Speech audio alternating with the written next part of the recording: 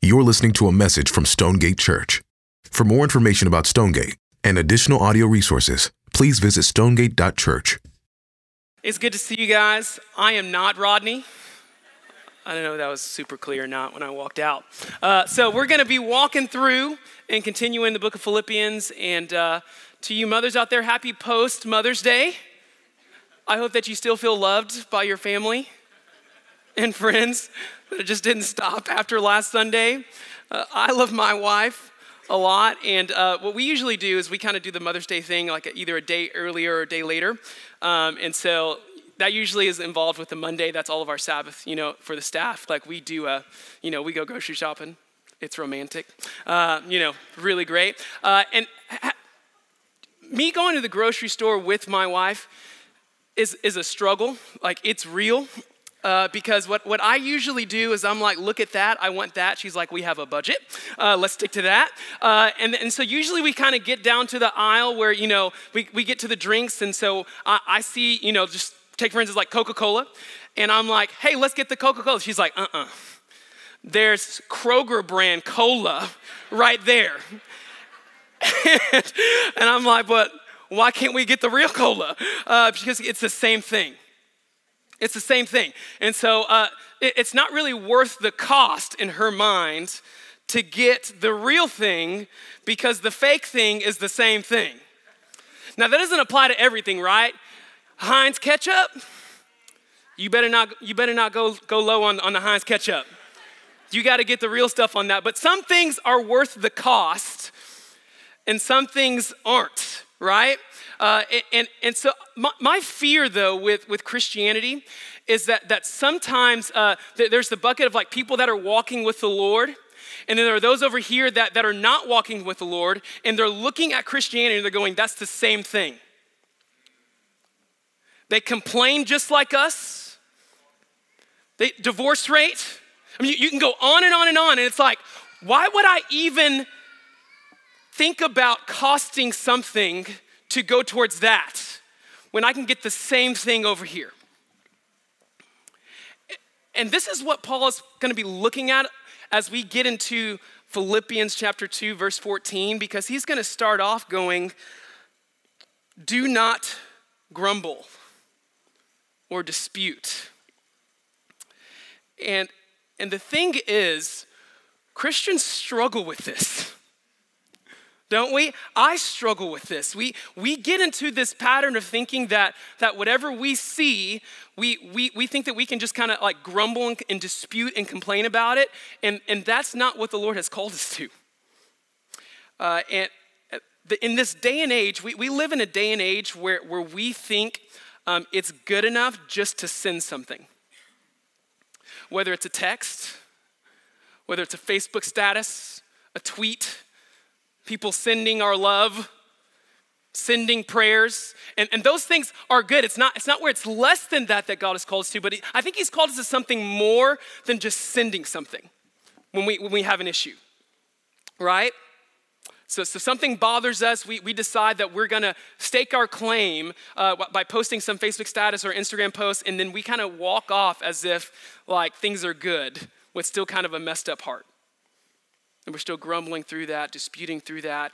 And so this is kind of what we're tracking with so far with Philippians, right? So starting in the beginning in Philippians chapter 1, you have Paul that's praying for the Philippian church to think and feel towards God, right? So you get in verse 9 that your love may abound more and more with knowledge, right, of him.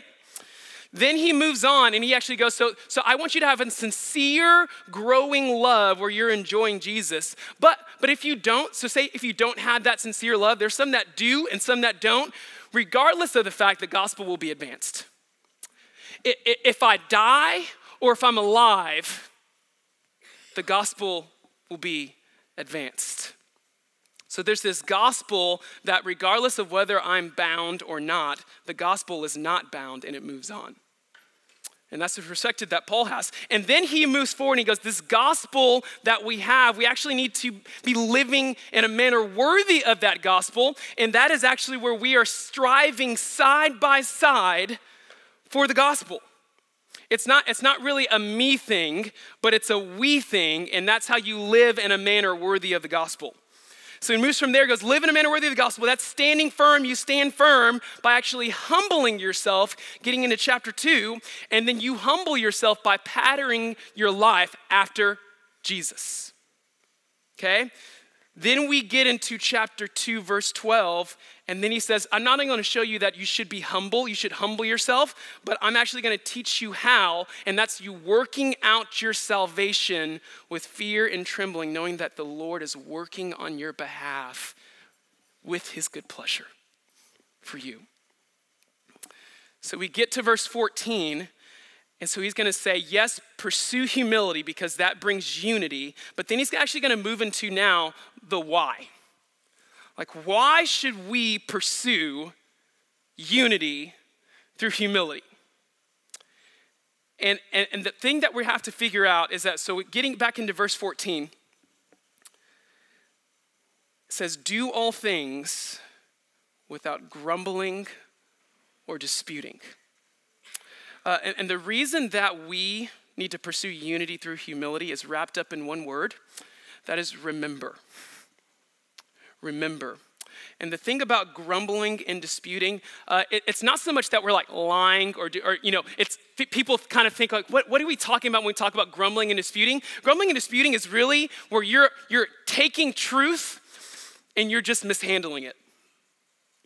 So when you look at the word, first you go to the Greek of the beginning of this where it says, do all things. And sometimes our life translation goes, do some of these things. Right? That's the Tony Robinson translation. Like life, we just go through and say, well, not this thing over here. Because have you seen that girl? Look, she is so frustrating. Like, I can't deal with her. So not that thing. I'm going to still grumble about that. But this over here, Jesus, you got that. You got that. So we start to translate, doing our life translation on we read this and we go, let's do some of those things. Okay, and when we look at grumbling, this is the word that is actually hinting at the cooing of doves. I know nothing about cooing of doves. But this is where when you are grumbling, this is where you're like when a dove feels threatened, that's when it starts to coo. I found this. I don't do dove hunting at all. I have no idea. I like air conditioning. I don't go outside and camp. But so this is what it's talking about though, and this is referencing. Again, it's not lying when you grumble. It's just speaking truth with deception. It is you saying, I feel a certain way, and rather than sharing that truth up front with someone, I'm just going to grumble on my behalf and amongst people that I associate with. And not actually dealing with the issue with the person that's in front of you. So you're just taking this truth. I feel a certain way. I see this thing. And rather than confronting and leaning into that tension, you become fake. So it's like you get mistreated. You go up to this person. You go, oh, I love you. You my boo. We all good. And in reality, you're speaking a different kind of truth somewhere else. And this is not just a 2018 issue. The Israelites had this down pat when it's talking about grumbling. So you have 5 times in Exodus and Numbers where the Israelites were grumbling whenever Moses was leading them to the promised land, right? So part of that, this is us.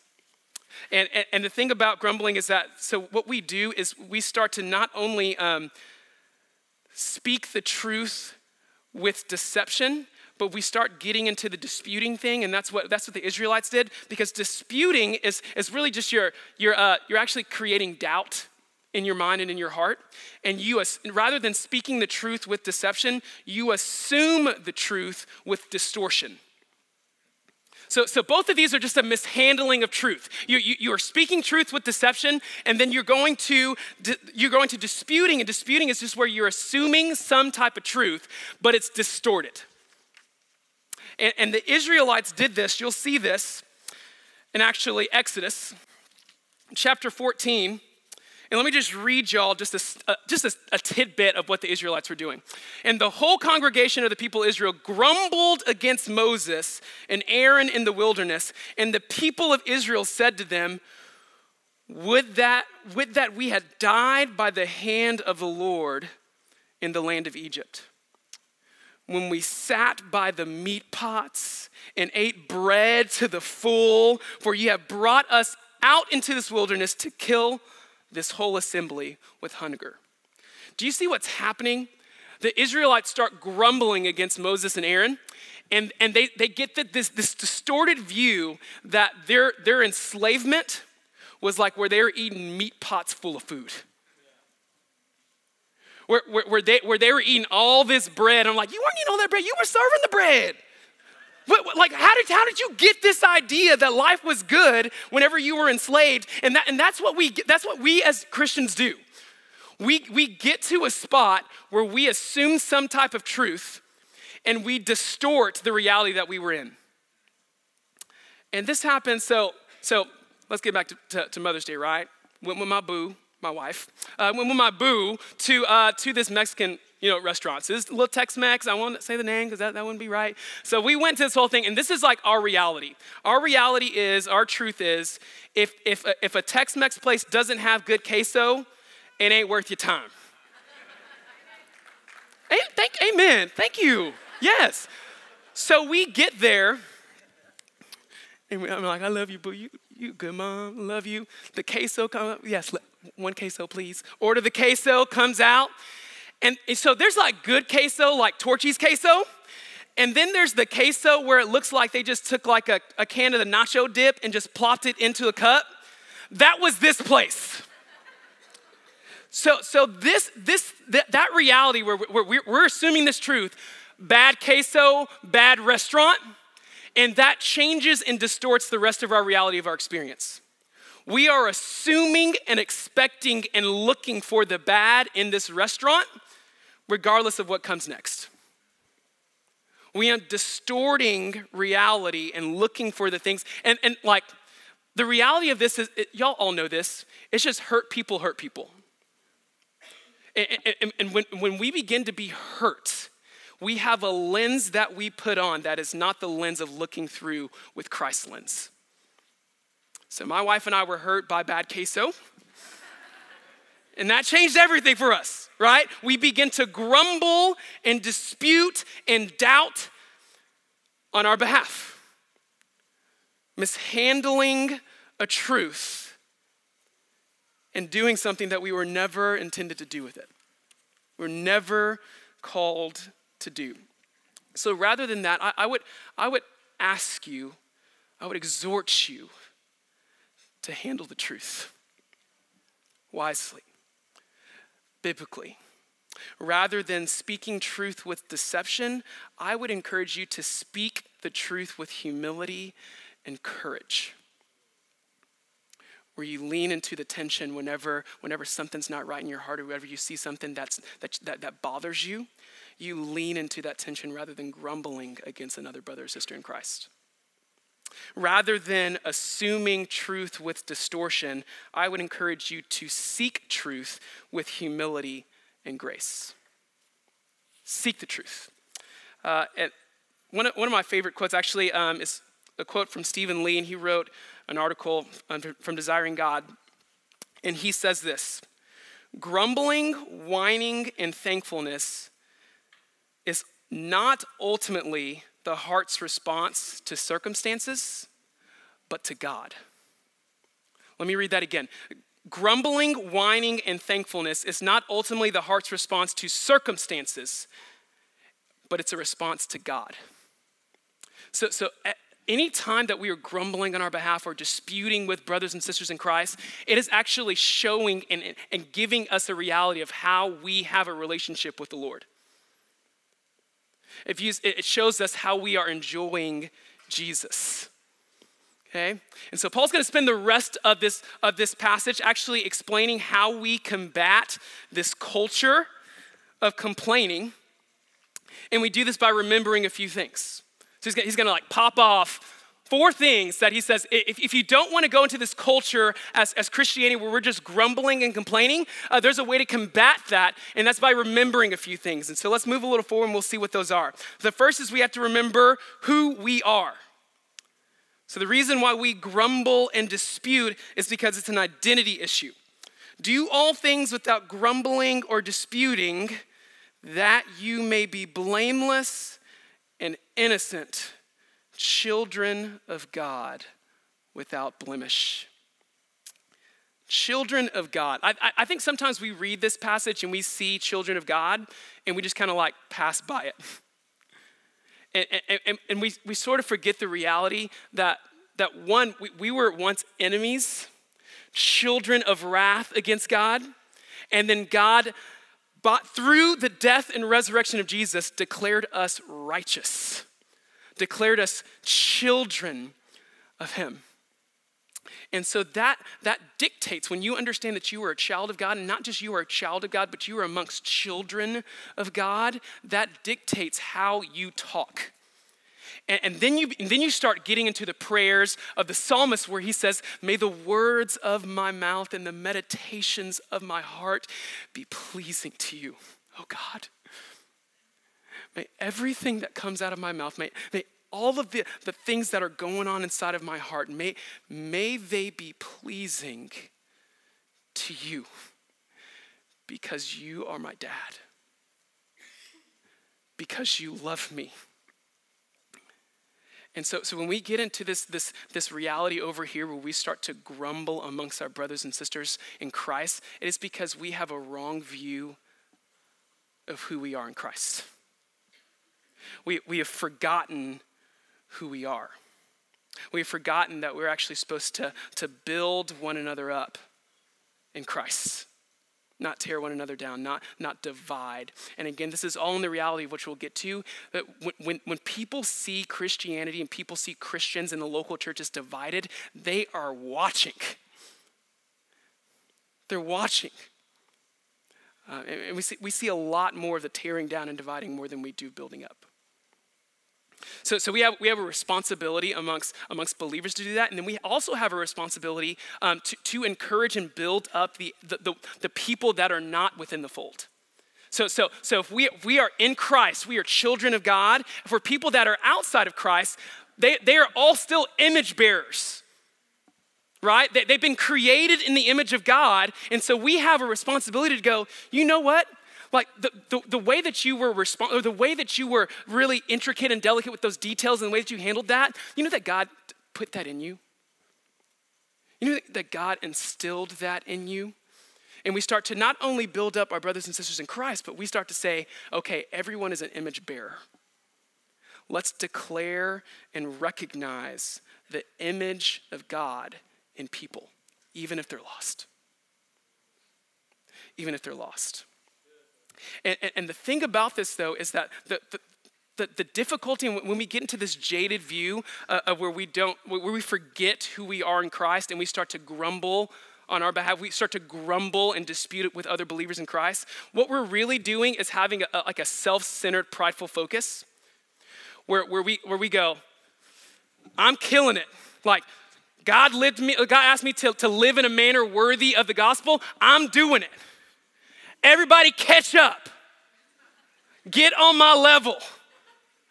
And when you actually get back to Philippians chapter 1, verse 27, again, it is live in a manner worthy of the gospel by standing firm side by side with other believers.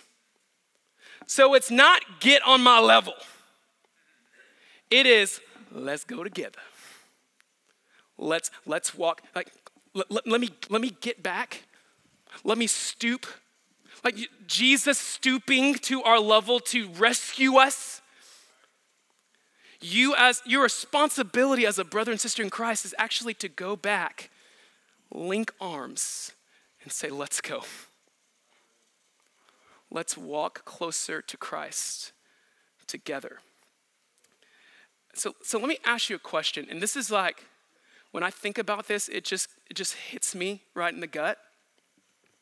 And this is hard to get by yourself. You probably have to ask people that know your heart.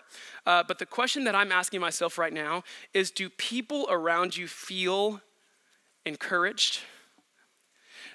Are you more a dripping faucet or a refreshing fountain of water to people? Like, what are you known for? What is your reputation amongst the body of Christ? And this for me was just really difficult. There's a quote actually that I want to read y'all. It's from a book called Practicing Affirmation. And man, this is good. General rule: people are more willing to listen to us when they have experienced the refreshment of affirmation from us. And understand that our dripping corrections, complaints, criticisms, and suggestions for improvement can feel torturous as to others as Chinese water torture. Consistently commending the commendable helps us be refreshing fountains and not dripping faucets. So are you known as someone that is a refreshing fountain that sometimes drips, sometimes puts corrections, sometimes has things that's going on in your heart and you kind of explain that? Or are you the type of person that is always a dripping faucet and always correcting, always grumbling? What type of person are you known for? I think that's what Paul is getting at. And when you read about even Barnabas, you read in Acts chapter 4, it says, then Joseph, who was also called by the apostles Barnabas, which means son of encouragement. So Barnabas was known as a son of encouragement. He was the type of guy that was a refreshing fountain of water to the people around him. So the question that I ask you, saints, what are you known for? A grumbling brother or sister? Or is it dripping faucet in our body? And this, again, all goes back to understanding who you are as a child of God. And then he moves forward. He says, do all things without grumbling or disputing, that you may be blameless and innocent, children of God without blemish. And the next thing, in the midst of a crooked and twisted generation. So you not only have to remember who you are, but you have to remember where you are. So this is an awareness issue. And when I look back at the Gospels, Jesus was the type of guy where he was hanging with his bros, like he had his crew. But where was his crew? Seated at the table with tax collectors and sinners. Who was in the crew amongst the 12? Judas. Who were the people around Jesus that he loved, that he preached to, that he beloved? The people that sent him to the cross. And we have to remember and realize that as children of God, we have a call to be united together because there are people that are watching. We need to be living proof of a loving God to a watching world. We need to have an understanding that we are in the midst of a crooked and twisted generation. So crooked, when you think of this is what it means is to turn away from or suppress the truth. Twisted goes with the idea of distorting truth, right? So you get this idea clearly in Romans chapter 1. It says, for the wrath of God is revealed from heaven against all ungodliness and unrighteousness of men who by their unrighteousness suppress the truth. For what can be known about God is plain to them because God has shown it to them. And then you get to the distortion. Verse 22, claiming to be wise, they became fools and exchanged the glory of God for images resembling mortal man and birds and animals and creeping things. Therefore, God gave them up to in their lust of their hearts to impurity, to the dishonoring of their bodies among themselves, because they exchanged the truth about God for a lie, and worshipped and served the creature rather than the creator, who blessed forever. Amen. So we live in a world that suppresses truth and twists it. And when I think about that reality, that's frustrating. That's frustrating to think that we live in a world as believers where even if we kind of proclaim this truth of Jesus, they will find a way to either suppress it or twist it. And then we look at things like what happened this past week in Santa Fe with the shooting, and we go, that is crooked and twisted truth. It is so frustrating that we live in a world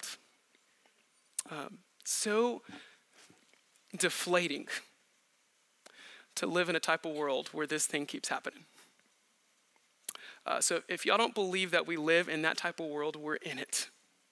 And you can see it. And it brings frustration. And my prayer for us, saints, is that it doesn't leave us in this place of frustration, but it actually leads us to a place of humility where we realize that we were once that we were once enemies of him. We were once children of wrath. We were once the people that suppressed the truth and twisted it for our own gain. And God saved us from that. Not our own doing, not our own will. God saved us from the same depravity that we see now in the world. So may that humble you, saints. May that compel you, saints, to not just live in a world of your own comfort, but to actually engage the darkness. To take risk, so where you're not creating a life of comfort for yourself and just pursuing the American dream, but actually risking your life for the sake of the advancement of the gospel. And that's remembering and understanding where you are. That's remembering and understanding how you've been saved and what you were saved from. That's how we start to get away from the grumbling and the complaining, because there's a lot to grumble and complain about on Facebook whenever we see a Santa Fe thing happening. Okay? There's more to do than just press send on a Facebook status. The Lord has called us to more than that. Okay? So we move on and we go to do all things without grumbling or disputing, that you may be blameless and innocent children of God, without blemish in the midst of a crooked and twisted generation, among whom you shine as lights in the world. So how do you combat a culture of disputing and complaining? First, you remember who you are. You're a child of God. Next, you remember where you are in the midst of a crooked and twisted generation. Then you have to remember why you've been saved. Why have you been saved? To shine as lights in this dark world. And the word lights is not talking about just kind of, hey, there's a light. But it's more talking about a luminary, a star, something that is placed where it is for the purpose of bringing light to darkness. So we are called, saints, not to show ourselves off through this. Don't read that and think, okay, I need to just show off and try to do all these things so that people can see me. More so you need to be thinking, how can I show him off, Jesus? The light that he's given me, this little light of mine, I'm gonna let it shine. That, you want that, okay? So it's not about showing off your good deeds and the awesome things that you do, but how he is working in your midst for his good pleasure so that you look more like Jesus. So that when people see you, they go, that's Jesus. I want some of that. Shine as lights in the world so that you can say what Paul says in 2 Corinthians chapter 1, verse 12, for our boast is in this, the testimony of our conscience, that we behaved in the world with simplicity and godly sincerity, not by earthly wisdom, but by the grace of God, supremely so toward you. We are shining as lights in the midst of a crooked and twisted generation so that we can say, Jesus paid it all. Jesus is my all. Jesus is who I enjoy. Jesus is who gave me this light that allows me to shine. And I just want to encourage you, friends, that we, whenever we, you know what's worse than being lost? It's not knowing that you're lost. Being blindly lost. Because you know what happens when we become blindly lost? We start to lose purpose. We start to lose hope. and we actually start to lose our neediness for him. Okay? When you're lost, you feel like you need something, right? When you are blindly lost, you have no idea. And you begin to lose your neediness. And let me say to you, saints and friends, we're not talking about, hey, like people that don't know Jesus, you need to know that you need him. I'm talking about saints. Not realizing and forgetting if you forget your purpose, you start to forget the fact that you still need the gospel today. That you still need Jesus to sustain you through your day. So the question that I ask you is, do you feel like you need the gospel, Christians? Today, now, in this very moment, do you feel like you need the gospel? Because as you move a little forward into verse 16, look at this. Verse 16, so you shine as lights in the world, holding fast to the word of life. Holding fast to the word of life. So this is you saying you are engaging the darkness, not creating a reality of comfort. You're engaging darkness. And then as you are engaging darkness, you realize this is hard. Like to keep the light on, it gets hard. And the only way that you can keep engaging that darkness and keep coming back to it is by you holding fast, gripping your hands on the word of life. And as I read this, I begin to ask questions to myself of like, if that is true, Paul, if what you're saying is true, why are we still living as if we don't need the gospel? Why are we still living as if we don't need to hold fast to the word of life? And I think the question goes back to, you forgot why. You forgot why you were saved. You forgot why you are a Christian. Is to enjoy Jesus and bring others along with you side by side. That's it. That's it. And then when you lose sight of that and just start creating comfort, you don't need much. You don't need much to get a lot of money. You don't need much to have like a really nice family and to make sure that they're protected and cared for, and to make sure that you're like just tracking. You can do all that by yourself. You don't really need a miracle from God to allow your light to shine in the midst of a crooked and twisted generation. So friends, I encourage you to have this mentality where we begin to remember why we've been saved, why we've been called children of God, so that we cannot be blindly lost. And what happens, this is kind of what happens. So my son, I have a 2-year-old son, his name is Kai.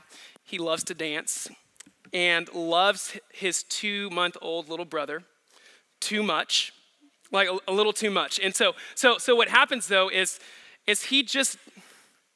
sometimes he just doesn't know what's going on in his little body, but he wants to express it. And so Kai is my oldest. Jojo, he calls him Jojo. That's usually what he says. And he loves Jojo, and he'll go, Jojo, and he'll come down to the little bouncy thing, and he'll just smack his head into Jojo. And he's like, love you, Jojo, smack.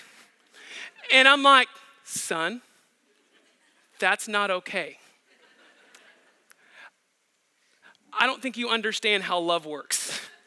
How you're supposed to treat someone that you love. And here's the deal. Here's what happens as believers. We say that we love our brothers and sisters in Christ, but for some reason, we have no idea how to love our brothers and sisters in Christ. Like the way that we do it ends up being tearing down and dividing our church.